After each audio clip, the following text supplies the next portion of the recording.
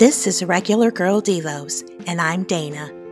Just a regular girl looking for Bible answers to life's questions. Welcome to the Choosing Peace series.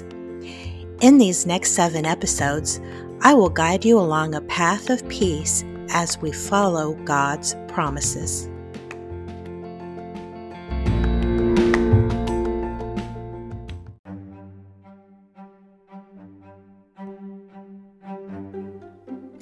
He struggled to sell pots and pans door to door.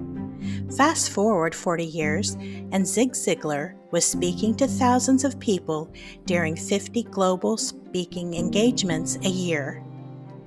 Considered one of the best motivational speakers of our time, Zig had a thing or two to say about the importance of a positive attitude. His top quotes include, "Your attitude, not your aptitude, will determine your altitude." Our favorite attitude should be gratitude. Positive thinking will let you do everything better than negative thinking will.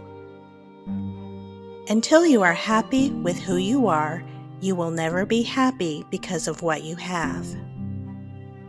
Our attitudes comprise feelings and opinions based on life experience, what we see and hear, and exhibit in our behavior. Most of us are aware of our tendencies towards a positive or negative attitude. If we tend towards the negative, although not always easy, we can choose to change, and God's promises can help. For example, Matthew 5:44 through 48 says to love our enemies. We may think this is too difficult at first, but look beyond the command to the promise. These verses offer us deliverance from mind-rotting hatred. How do we choose to love others? By helping them. Look for some part of them we can be thankful for and pray for them. We are training our minds to operate in God's love, realizing His promises.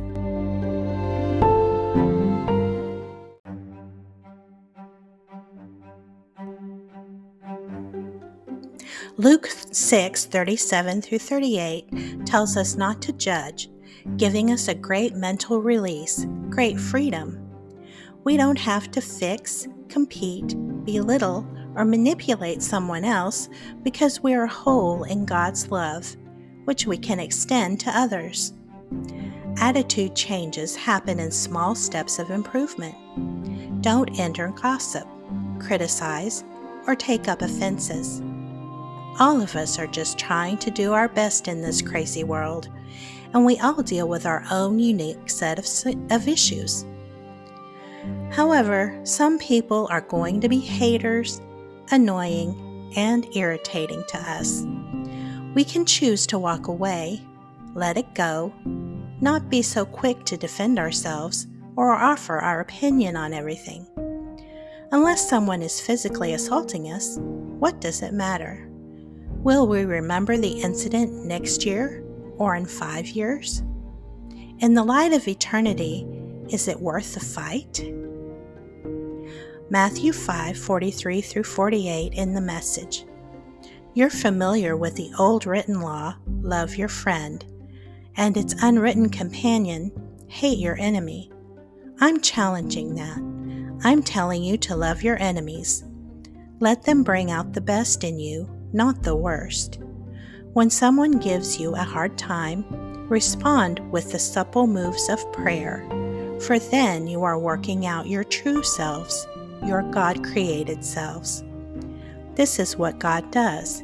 He gives His best, the sun to warm and the rain to nourish, to everyone, regardless, the good and the bad, the nice and the nasty. If all you do is love the lovable, what, do you expect a bonus? Anybody can do that. If you simply say hello to those who greet you, do you expect a medal? Any run-of-the-mill sinner does that. In a word, what I'm saying is, grow up. You're kingdom subjects. Now live like it. Live out of your God-created identity. Live generously and graciously towards others, the way God lives towards you. Luke 6:37 through 38 in the Message. Don't pick on people, jump on their failures, criticize their faults, unless, of course, you want the same treatment. Don't condemn those who are down. The hardness can boomerang. Be easy on people. You'll find life a lot easier. Give away your life. You'll find life given back, but not merely given back with bonus and blessing. Giving, not getting, is the way.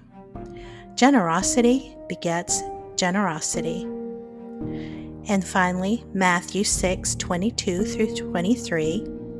The eye is the lamp of the body. If your eyes are healthy, your whole body will be full of light.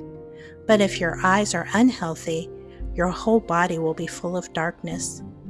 If then the light within you is darkness, how great is that darkness?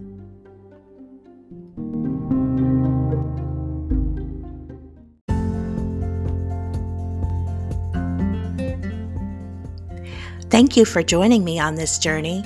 Become a subscriber at haveagather.com and get the Build a Life of Peace workbook. My prayer for you is in Philippians 4:7. And the peace of God, which transcends all understanding, will guard your hearts and your minds in Christ Jesus.